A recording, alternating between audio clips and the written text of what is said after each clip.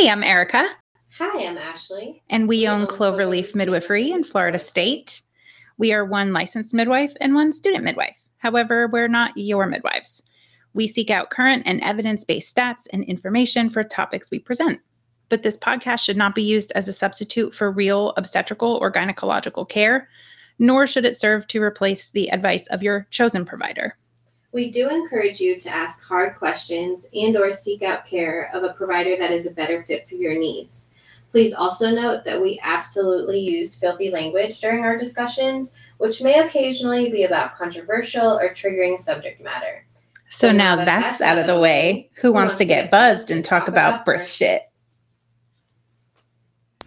Today we are talking about coping with contractions. To cope or not to cope? I feel like the very first thing that I wrote down was like, what do you think a contraction feels like? Mm-hmm. How would we describe that? Oh, I've had people yell at me because, sometimes I'll ask someone in a prenatal visit, if they're, or on the phone, they'll call like in the middle of the night and they're describing a pain. Mm. And I say, well, are you having a contraction? Do you feel like they're like crampy, like a period cramp? And they're just like, I don't even know what that feels like. I've never had a period cramp before. So I think it can get a little complicated. Yeah. Trying to describe that. I feel like you're that meme that's like, here's my desk of worries. I have my lip balm. I have my water and my coffee. Some coffee ASMR. I tried your pumpkin spice oat. What'd you think? It's okay. Yeah, it's not as sweet. It's more of like the clovey, nutmeg. Was that the barista blend? Yeah. We're so California Farms. Mm-hmm. So fancy. Okay.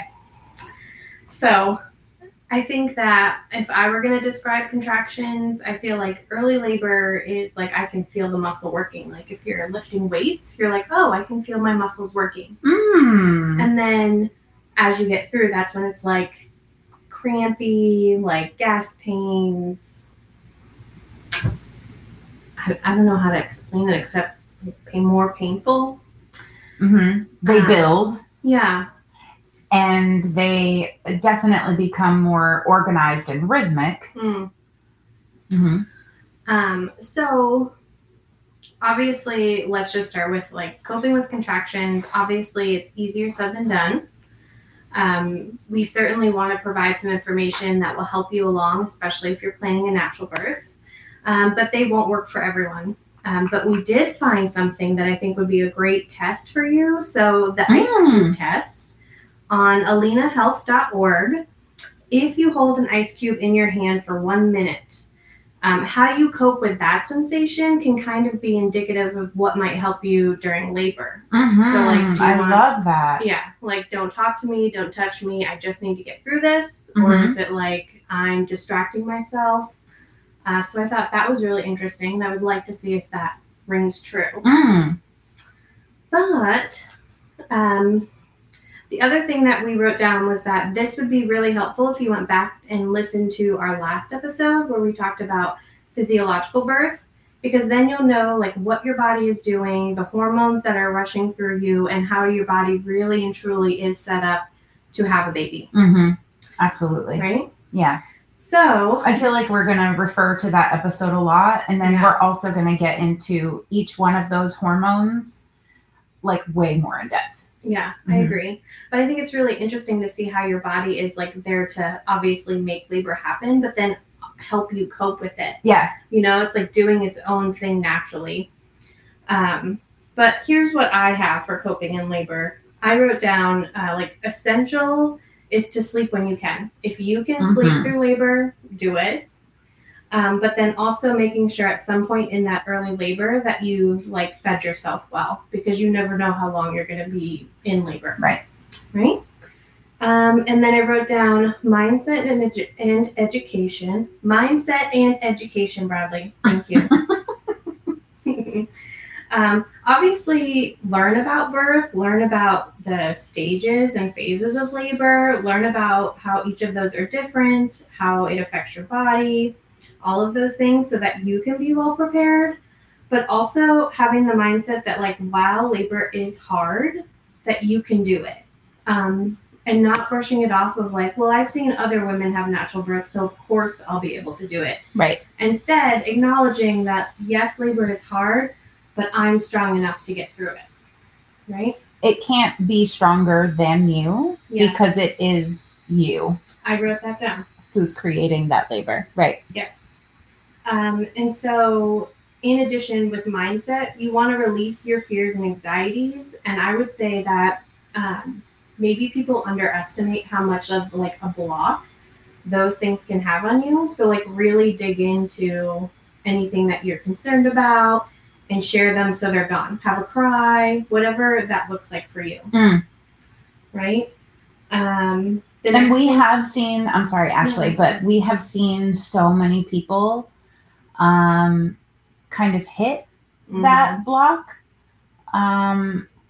and or have some other sort of factor that's preventing them from like moving forward into their labor. And like a good stomp and a cry is always so helpful. And like whether, I mean, we've had clients make it funny. Yes. You know? And like, I feel like this should just be wrapped up by now. Or people actually, you know, literally taking a stomp outside. I think there's also something good about being outside, you know, and having like those emotions released. And then like just there's like a shift that happens and then they can just like move forward into their labor. For sure. I feel like, you know, some of our clients have talked to us about being worried about like pooping in labor and like how that can hold them back from like doing what needs to be done to push their baby out. So like even if the things seem inconsequential or stupid or you're embarrassed, like let's just talk about it. Yeah. You know, so it doesn't hold you up. The next thing I wrote down was to distract yourself. So I feel like there's a couple of different ways you could go about this, and it's probably more appropriate in early labor. But first of all, like putting on a TV show or a movie that you really like and like saying like, oh, I'm just going to get through this episode. Like I'm just going to ignore what's happening. Music. Or doing things. So if you're like, I'm going to fold this basket of laundry and I'm going to ignore the feeling that I have in my body. But the last thing we wrote down are combs. So using the prickly part against your palms and kind of like squeezing so that you're giving your body a separate sensation and you're not focused on the contraction. However, we did have someone tell us that they used them so much in labor that the next day their hands were extremely sore. They like couldn't grasp. So maybe save that to when like you really need it, like transition. Yeah. Where those contractions are now so powerful that you're needing like something to counteract it. Yeah. You know, whether I remember in my labor with Everett, Bradley was sitting on the edge of the tub across from me and I would hold against him. Like he would pull and then I would pull. So similar to like what people they will hang like a rebozo around a door frame, right? Or someone doing hip squeezes, you know, sacral pressure. Yes. Like those kinds of things, more intense sensations to counteract the contraction that's building. Yeah. But I did notice though, when she was using those combs, while she was holding the tension purely in her hands, she was not tensing her shoulders. Yeah, that's a good point. Or like her eyebrows. Like I seem to remember like, you know, rubbing the glabella, that space between your eyebrows. Like I rubbed that for her maybe like once or twice just to remind her to soften that. But for the most part, she was like not holding tension anywhere in her body. She was putting just it all in those combs. Yeah. So I think that's interesting. I do think we should buy those and see how it works for some other Mhm. ladies. Because honestly, I feel like that's the first time I saw that. Yeah, I've been hearing about it. It's like a new Yeah. fad. So we'll have to check it out, but it seemed to work for her, so we Mhm. want to pass that on to you. The next thing is that remember that you get to control your environment. Mostly out of hospital, you really are in control of everything, but even in the hospital, you do have the ability to change things in a way that best suits you. So I want you to think about all of your senses, right? So do you want it bright? Do you want it dim? How does that look to you? Do you want to put twinkly lights up? Temperature. So you can control the temperature in the room, but also using a heating pad or like a cold washcloth on your forehead. So there's many things that you can do in terms of like getting the space in a way that feels comfortable, but also remember sounds and smells. Mhm. So do you want to like have candles or a diffuser, something like that? Really set yourself up for success in a way that feels most relaxing to you, because the more relaxed you can be, the better you're going to be at coping through things and really allowing your body to just do what it needs to do. I think also like planning to bring your favorite pillow. That's a good one, yes. And like a well traveling like blanket, right? Like not not a quilt, obviously, Yeah. but like just to bring the actual smell of home, and that thing that's very familiar to you. That like everybody has a pillow, Yeah. that they need to sleep with in a certain way. Yes. Right. Yes. So having that kind of brought into the hospital setting can at least allow you to like connect to that thing that helps you relax. Yeah, that's a good point. And then lastly for environment is, do you want to put up anything that helps you? So like if you want to do words of affirmation, or if there's pictures or anything that can help you kind of like focus and dial in during a contraction. Remember, all of that stuff will help you focus your attention where it needs to be. So try and be mindful of what your environment is, even if you have to have a hospital birth. Mm-hmm. And then the next one we have is positions, and then using water, so hydrotherapy. So Erica wrote down that we should change it Q, so every 5 to 8 contractions. And that can be many positions. So hands and knees, going to the birth ball, going to the toilet, sideline. There's so many different position changes you could do to really like keep your labor going. And honestly, you'll find that you like some more than others. The ones you really don't like, though, are probably doing the most work for you. Mm-hmm. But when you need a break, go to the positions that don't feel as intense. Like take the break and then try and get back to it. And then, of course, hydrotherapy. I would say that I got into the tub during transition, and it was life-changing. Mm-hmm. While the contractions were still intense, it felt so good and so relieving to be submerged. Yeah. So I highly encourage that. And if you don't have a tub, I feel like still going into the shower, and if you have a shower head, like that will still be very good for you. If you put on your back or your belly, whatever feels good to you, I highly recommend doing that.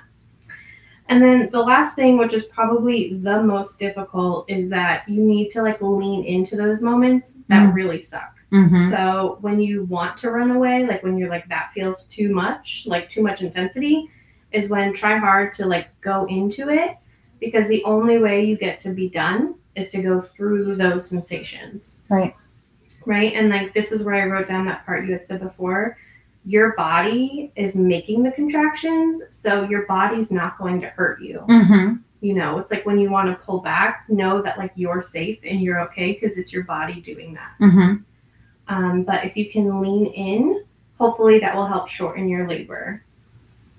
And so those were mine for how to cope with contractions. Mm-hmm. A couple of the other notes that Erica made were spinning babies, doing like mild circuit and belly sifting to really help get your baby in a good position for labor. Let's see. Okay, and so she did make a note about hypnobirthing. I know we talked about this previous. I'm going to give the positive, and we'll let Erica talk about the rest. But I'm good for that. So she did write down that she likes that hypnobirthing will help create a muscle memory. So like getting your body to fully relax because it's something that you've practiced throughout your pregnancy. This is one element of hypnobirthing that she's here for. I feel like, though, we really should talk about why hypnobirthing is not something that we really recommend to our clients. Yeah. So, and there's many good reasons that I don't recommend it to our clients. As some will still seek it out. Yeah. And I think that's fine. I think it's important that people choose like a philosophy that really jives with them, right? Like that is important. But the reason why I detest hypnobirthing so much is just there are like these dirty and forbidden words, right? Mm. And so the first and major dirty word that no one can fucking say ever is contraction, right? And there's nothing inherently negative about this word. It's exactly what the uterus is doing. So by referring to it as a surge or a wave doesn't really help prepare you for how truly hard these things can be. A wave is a natural, powerful occurrence, right? And what a beautiful thing to compare contraction to. But when a muscle contracts, the smaller individual cells pull closer together to shorten the whole muscle. Nowhere in the description of a muscle contraction does the word wave or surge appear. Yeah. And they certainly don't fucking look like that when they're contracting. I fully encourage people to not buy into the negativity around this word. That is perfectly describing how your uterus is functioning in labor. There's nothing wrong with that. The next dirty word is pain, right? So hypnobirthing, it tries to teach this method of childbirth that is pain-free. Yeah, I wish.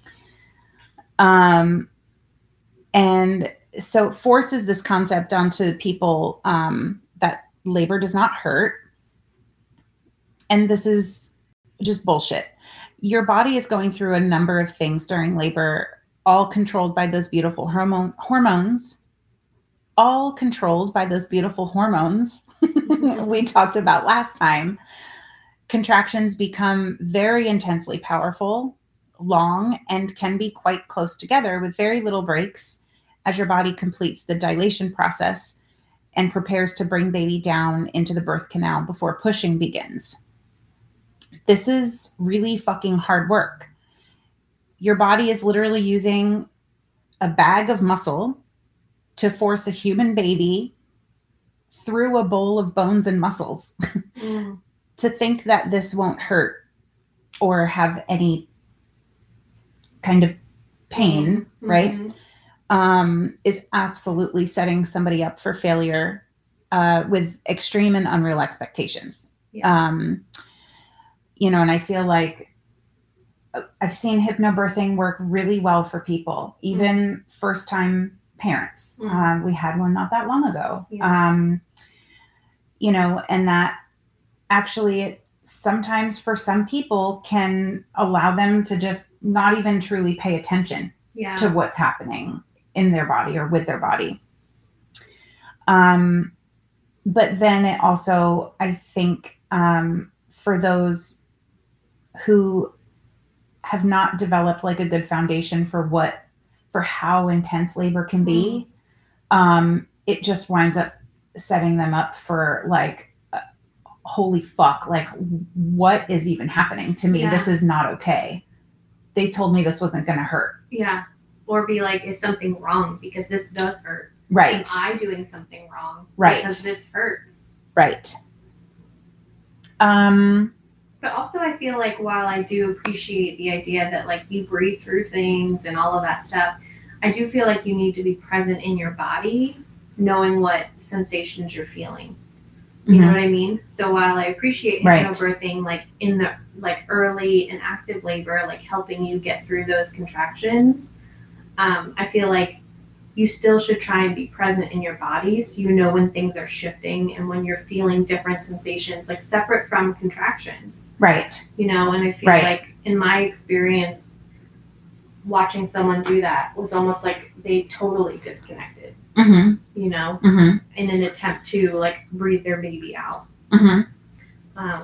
So I guess I'm sure that I'll see more of it, but that would be my thing, was that it seemed like almost disconnected, which can be helpful in the beginning, but you do need to come back to yourself. Yeah. Yeah. Especially with a first baby when those muscles within the pelvic floor have never opened to allow the passage of a baby before. It's really hard work. You have to like really make them open, and it takes a lot of like effort and concentration. Yeah. And a direct connectedness like to that part of you. Agreed. Plus I think, I mean, how shitty to like sell yourself short instead of saying like I'm aiming for a pain-free birth, instead of saying like, sure, this is intense, this is painful, if that's how you want to describe it, but like I'm strong enough to do that. Yeah. You know what I mean? It's I'm like, a fucking badass and I'm doing what my body is built for. Right. You know, so I kind of feel like you're also like not giving yourself the credit that you deserve by saying like, oh, it didn't hurt. Yes, it did. You were just a badass, you know? Yeah. So I feel like if you can take those things into consideration, really, you know, learning about labor and delivery and like what that looks like, and just doing some of these things along the way. Yes, contractions are hard, and yes, they can hurt, and yes, they do get super intense. But as we shared before, your body is designed to do this, and you can totally make it happen. We believe in you. Absolutely. Yay. Good work. Thank you. And so, do you hear that buzzing? Do you hear that buzzing? I do. I'm not sure. We're putting a pin in it for a minute. Hang on. I feel like whatever you did, it did go away.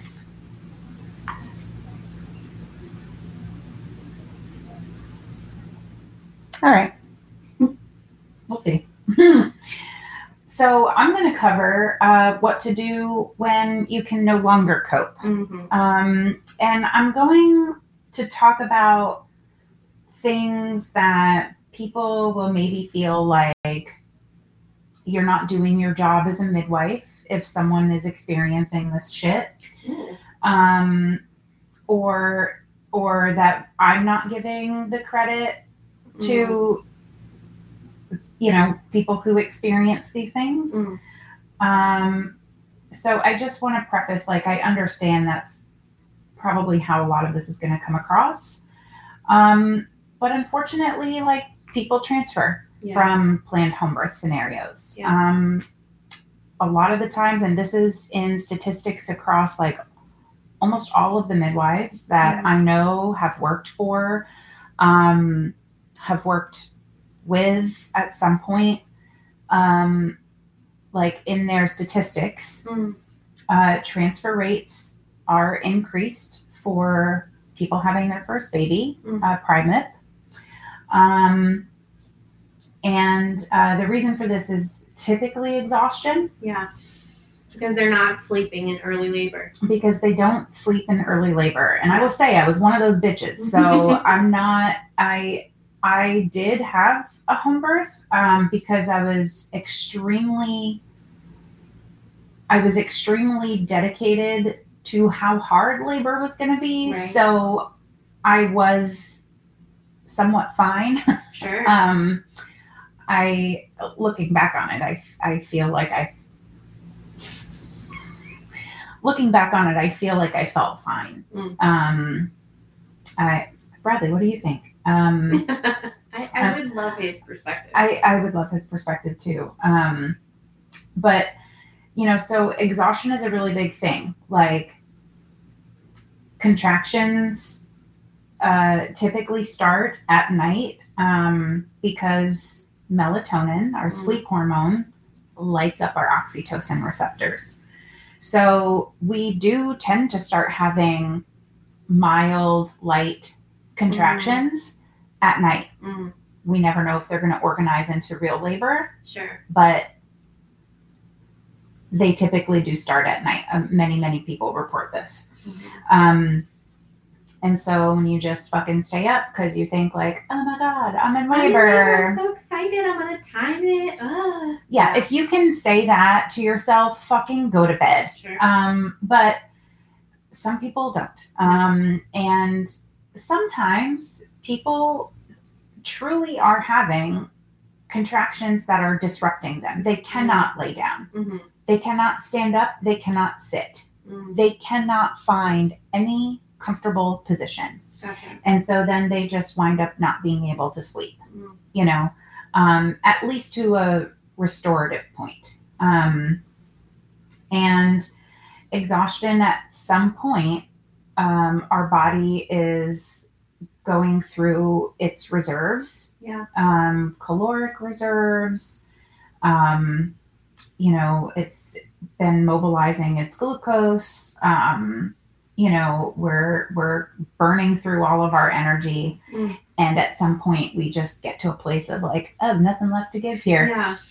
So then contractions can continue to build to a particular point. And they are very long and very strong and close together. But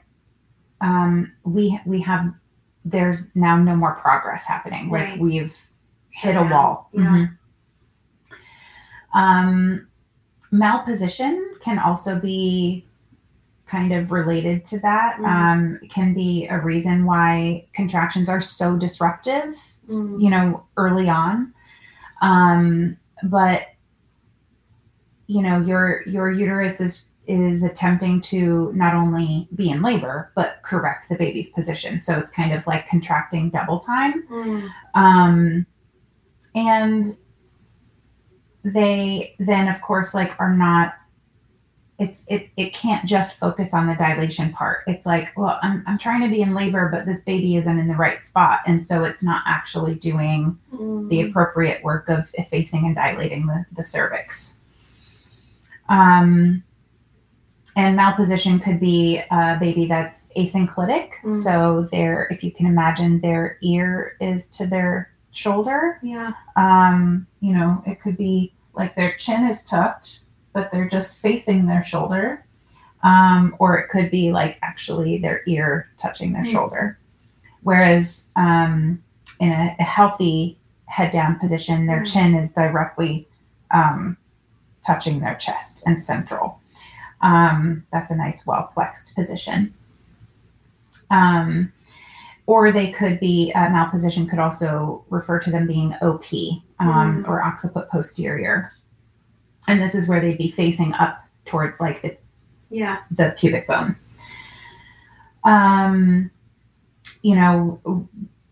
People can run into mental blocks.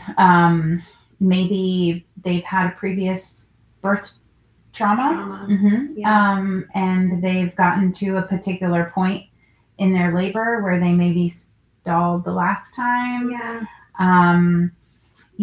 There could be other mental blocks. Like I know, maybe people going through relationship issues, or having,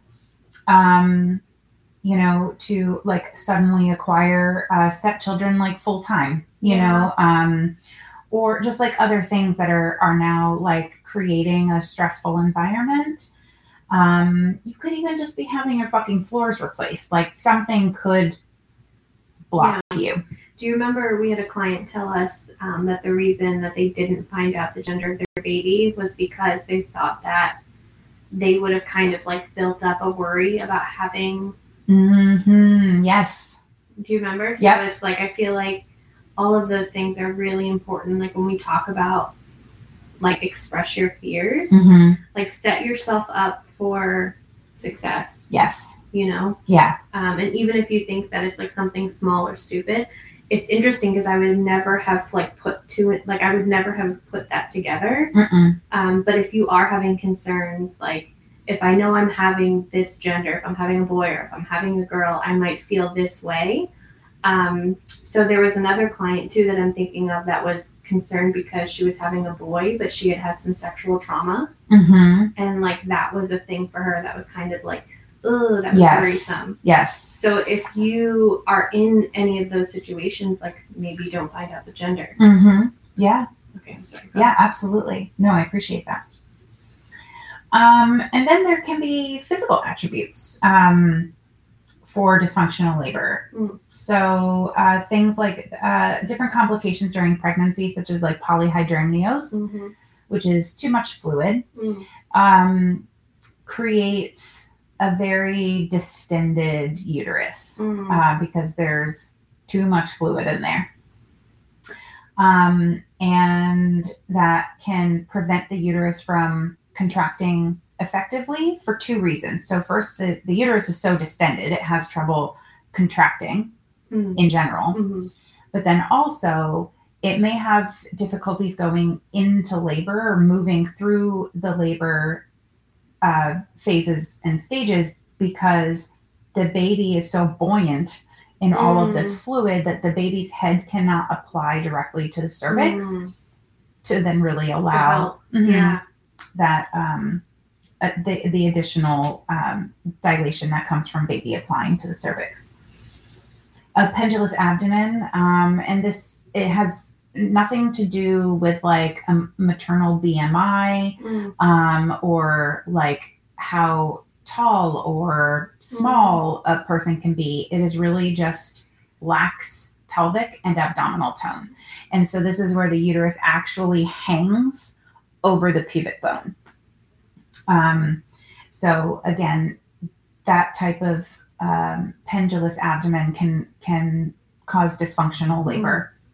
It can't contract, the uterus can't contract effectively.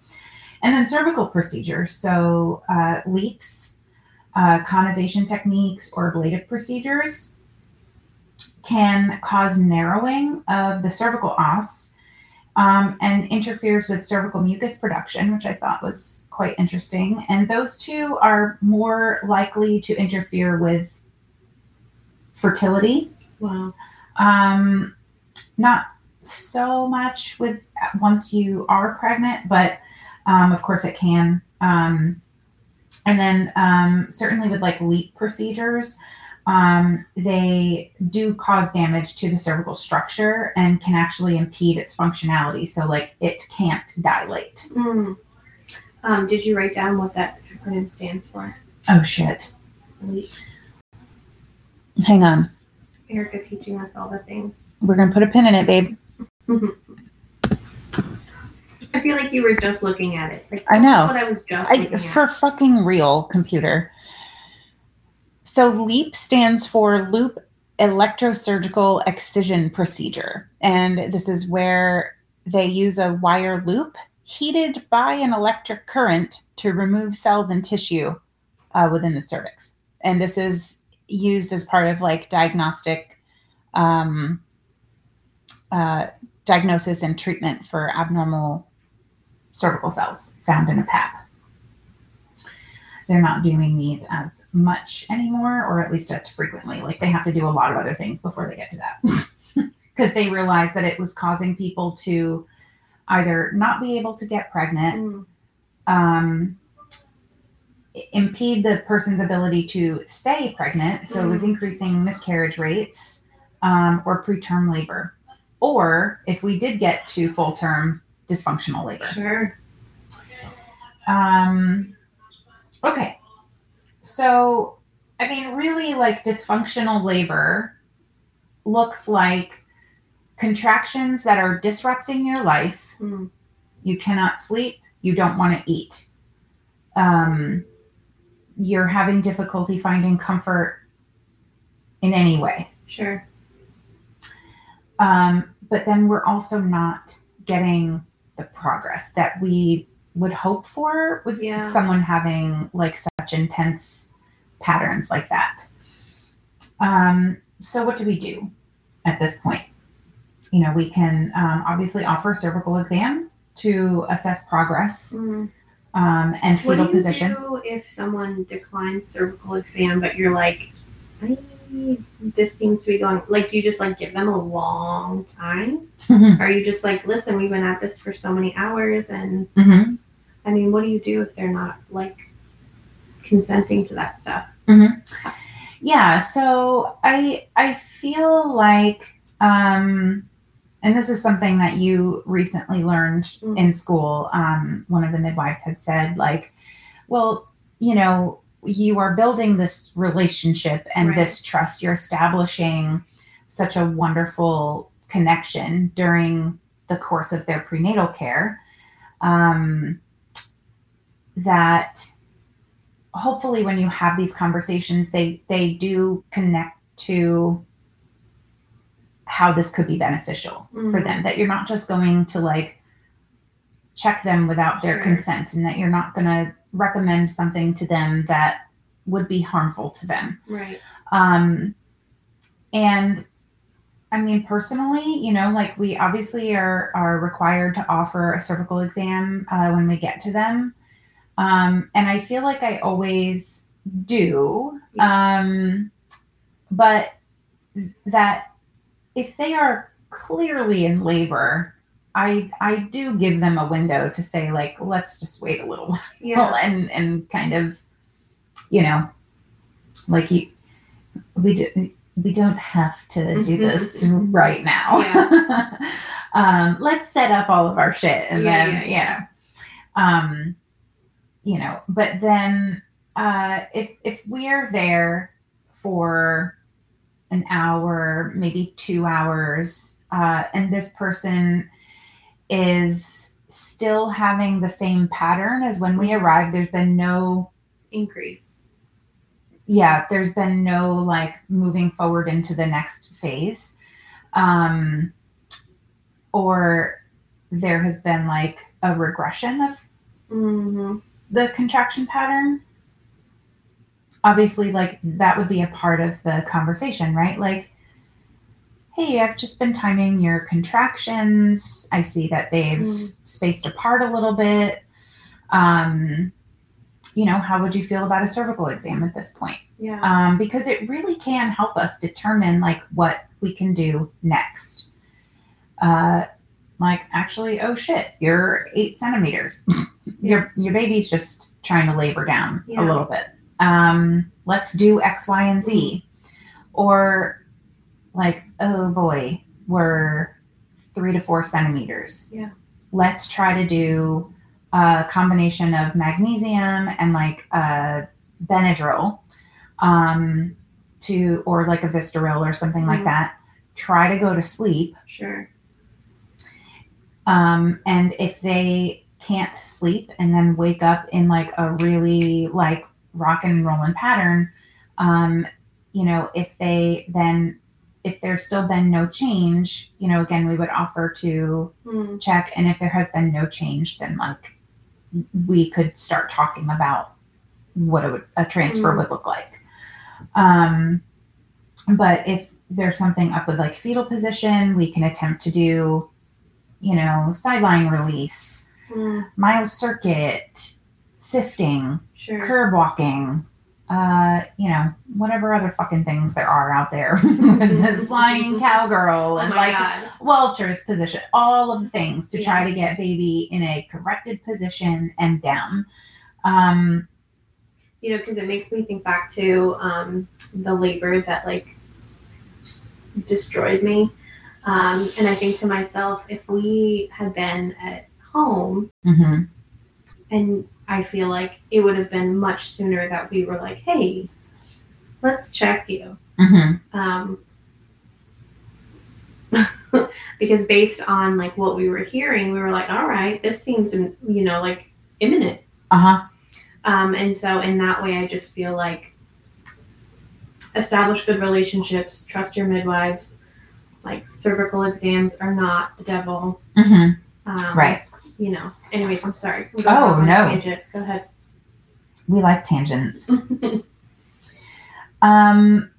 So of course, the cervical exams can help us assess progress, fetal possession, and Possession. fetal position. Please cut that out.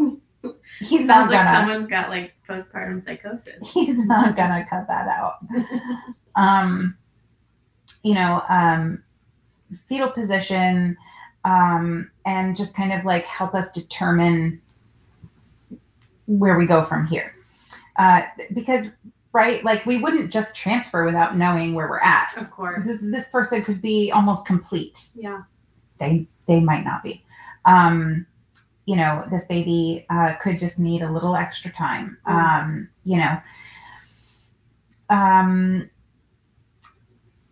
Maternal stamina.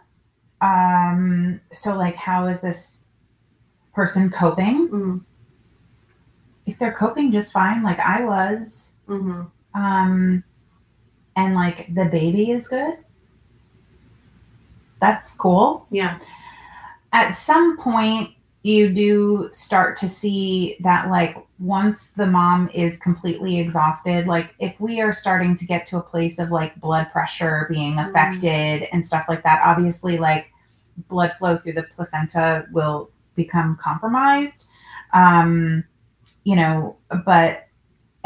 so like the baby's tolerance of that labor could change. Like baby could get tired after however many fucking hours and hours and hours of contractions, and there's no like moving forward. That baby could start to get tired too.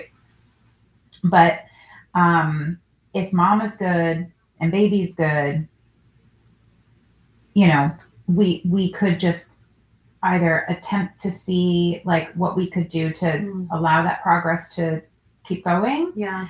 And just like better establish a plan, that both parties are comfortable with. Because the thing is, I'm not in the torture business, right? And I know someone who would be mad at me for saying that because I feel like they said it a lot. But like, people are allowed to make decisions for themselves, and if they decide, fuck this, I want to go, they should be able to go without being held hostage for the sake of like a home birth. Well, like, this is what you were planning. Sure. Or this is what I was planning. Like, I don't want to transfer, even though the benefits of transferring and having interventions could potentially increase the chances of a vaginal delivery and reduce the need for a cesarean. Yeah. And because there really is like a sweet spot. If like labor is not just progressing normally, and normal looks different for everybody. So if labor is not progressing normally for this person, like there is not some sort of clear progress, there is this sweet spot for introducing fluids, Pitocin to maybe organize contractions, or even just get them more effective. Sure. Get them to be more effective. Of course, pain management. So, the thing is, like, I've seen midwives keep clients at home pushing for hours and hours against a fucking cervical lip, and we're both taking turns holding this fucking cervical lip back, forcing this mom to like push against that cervix for hours. I'm talking about like 6, 7, 8 hours. Oh, absolutely not. With a baby that's in a poor position, the cervix that won't budge. And this mom is now just completely depleted of everything. And like this client straight up asked the midwife to transfer, and she was like, "You just want to give up on your home birth like that?" I mean, that's criminal. Now we had started to notice many hours into pushing, probably about an hour and a half or 2 hours before we finally did transfer this poor person, noticed a ridge across her abdomen. She was diagnosed when she got to the hospital. They did an ultrasound quickly, determined that the baby was OP.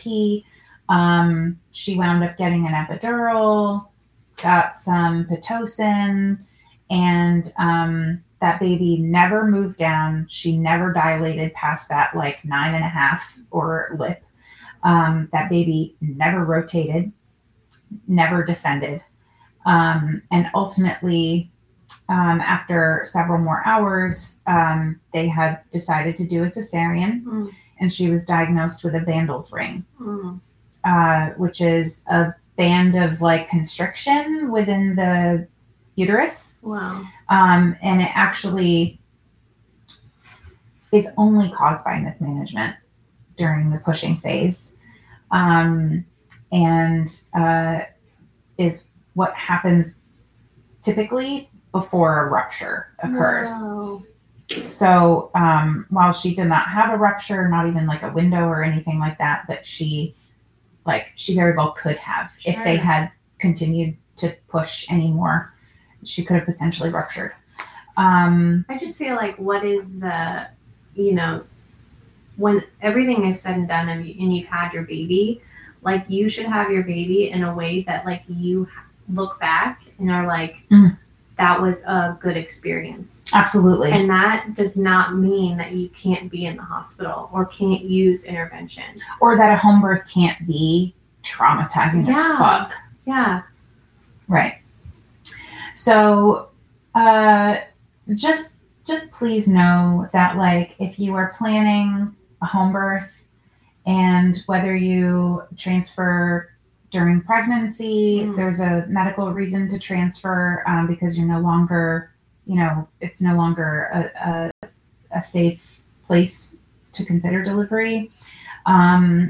Or, you transfer while you're laboring at home. You did not fail. This is not a failed home birth attempt. This is not a failure of your body. Or of your baby. Right. We never know how labor is, going to play out. And interventions, while they should not just be used across the board for every laboring person, have a time and a place. For sure. They can be very beneficial. When there are indications for them. So fluids can help with the intensities of contractions, especially if they're very close together. Fluids can just like kind of help space them out, because sometimes when your uterus is depleted, like your body has been depleted of like electrolytes, or there's like an imbalance like that occurring. Maybe you're dehydrated. Sometimes we tend to over contract. Wow. And so providing fluids can even just help with, the strength and the spacing. They also, if we have transferred for the purpose of obtaining an epidural, fluids would be administered, before then.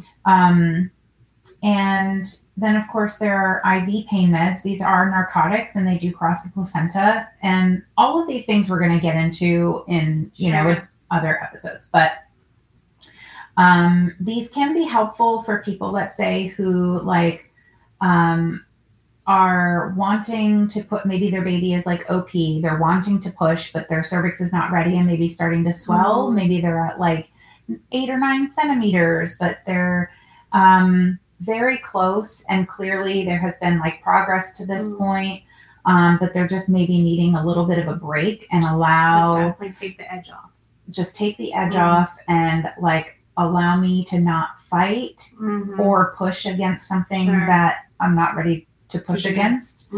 And so it can just like kind of help get like a good little nap in right there at the end. You know, or certainly if the purpose is to obtain an epidural, you can still ask for those IV pain meds while they're administering the fluids and you're waiting for the epidural to come. And I mean, I've seen people crawling the fucking walls because they just had no idea, you know, yeah. Or people who are experiencing like deep transverse arrest, where the baby necessarily was fine to fit through the pelvis, but whatever position they had gotten themselves into, they got wedged and could no longer descend.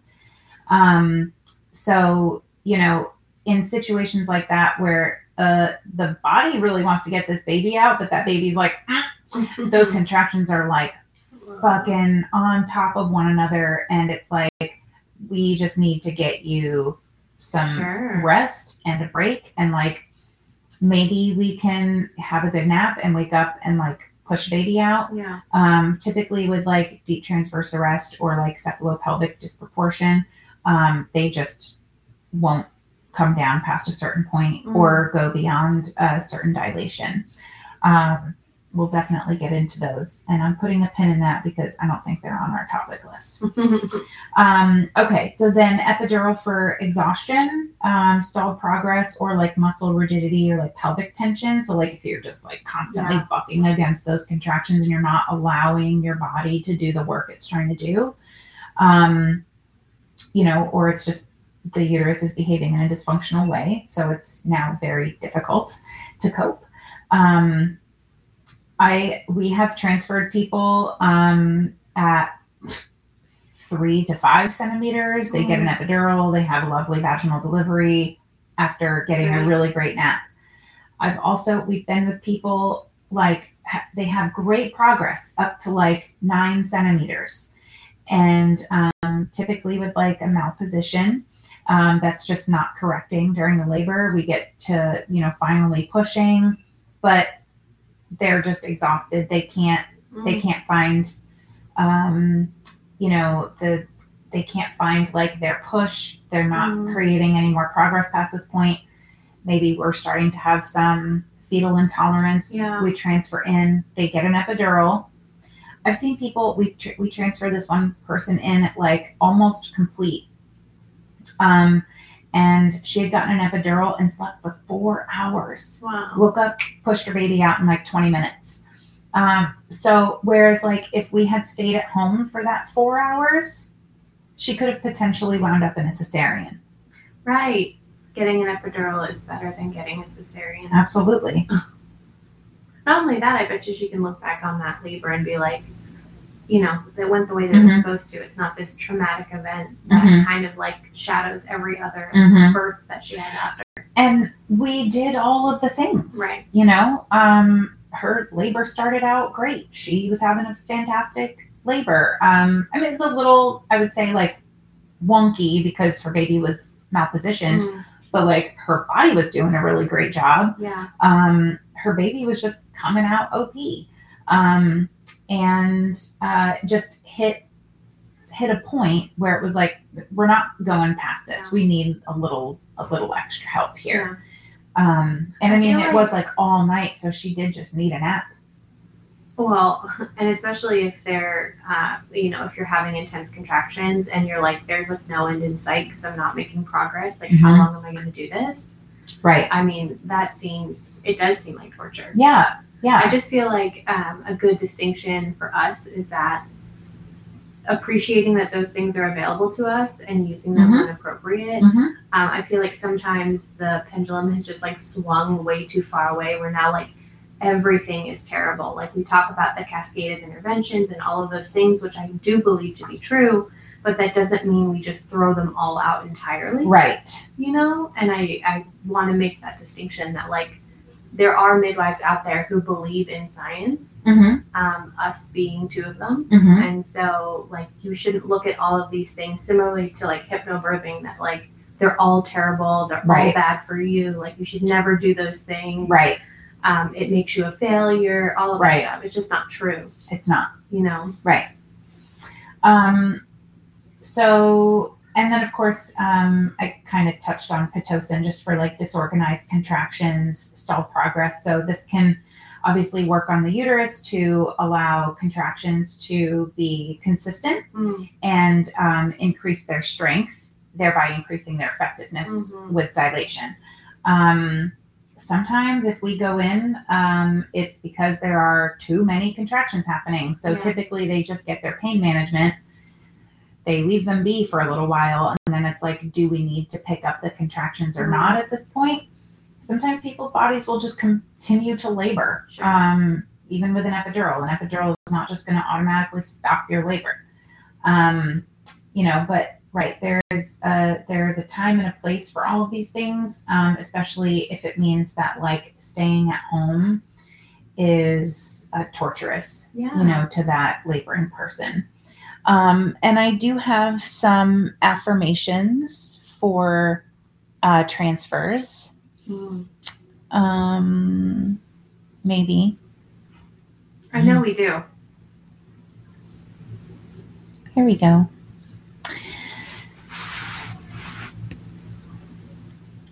To give up my birth plan shows great strength. I accept what is and trust the process. I am flexible and open to change. My baby chose the way they needed to be born, or my baby chooses the way they need to be born. Our start doesn't determine our future. I let go so that I can be present. Even when I am hurting, I allow my baby to feel all of my love. I make this choice out of love for my baby and myself. I am enough. I did enough. And trusting birth means listening to what birth is telling us, even when it's not what we want to hear. I love it. Yeah. Very good, Erica. Thank you. So, I guess that's it for today. Yeah. I'm sure that more will come up in the future, but that's what we have for coping with contractions. Yeah. I feel like we'll also continue to, we'll delve into things like in much more detail. And probably come back and like review things. Sure. From like a different viewpoint. Well, I feel like once we see things, we're like, oh, I liked that. I didn't like that. Yes. Plus, we definitely have more to talk about setting yourself up in pregnancy, taking good care of yourself, to help you have like a good, easy is subjective, but a good labor. Yeah. Yeah. Absolutely. So thanks for listening. Thank you. Bye, guys. Bye.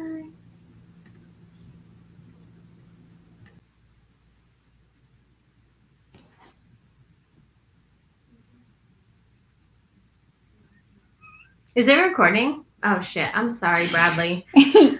Okay.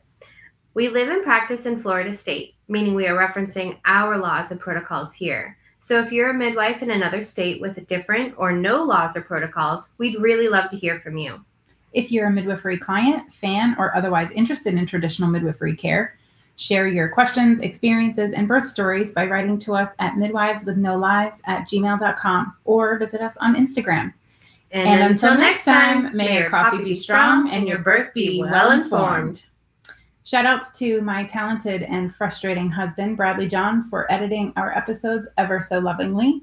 And to Ashley Hoffman for designing our incredible jingle. Yay! Bye! Bye!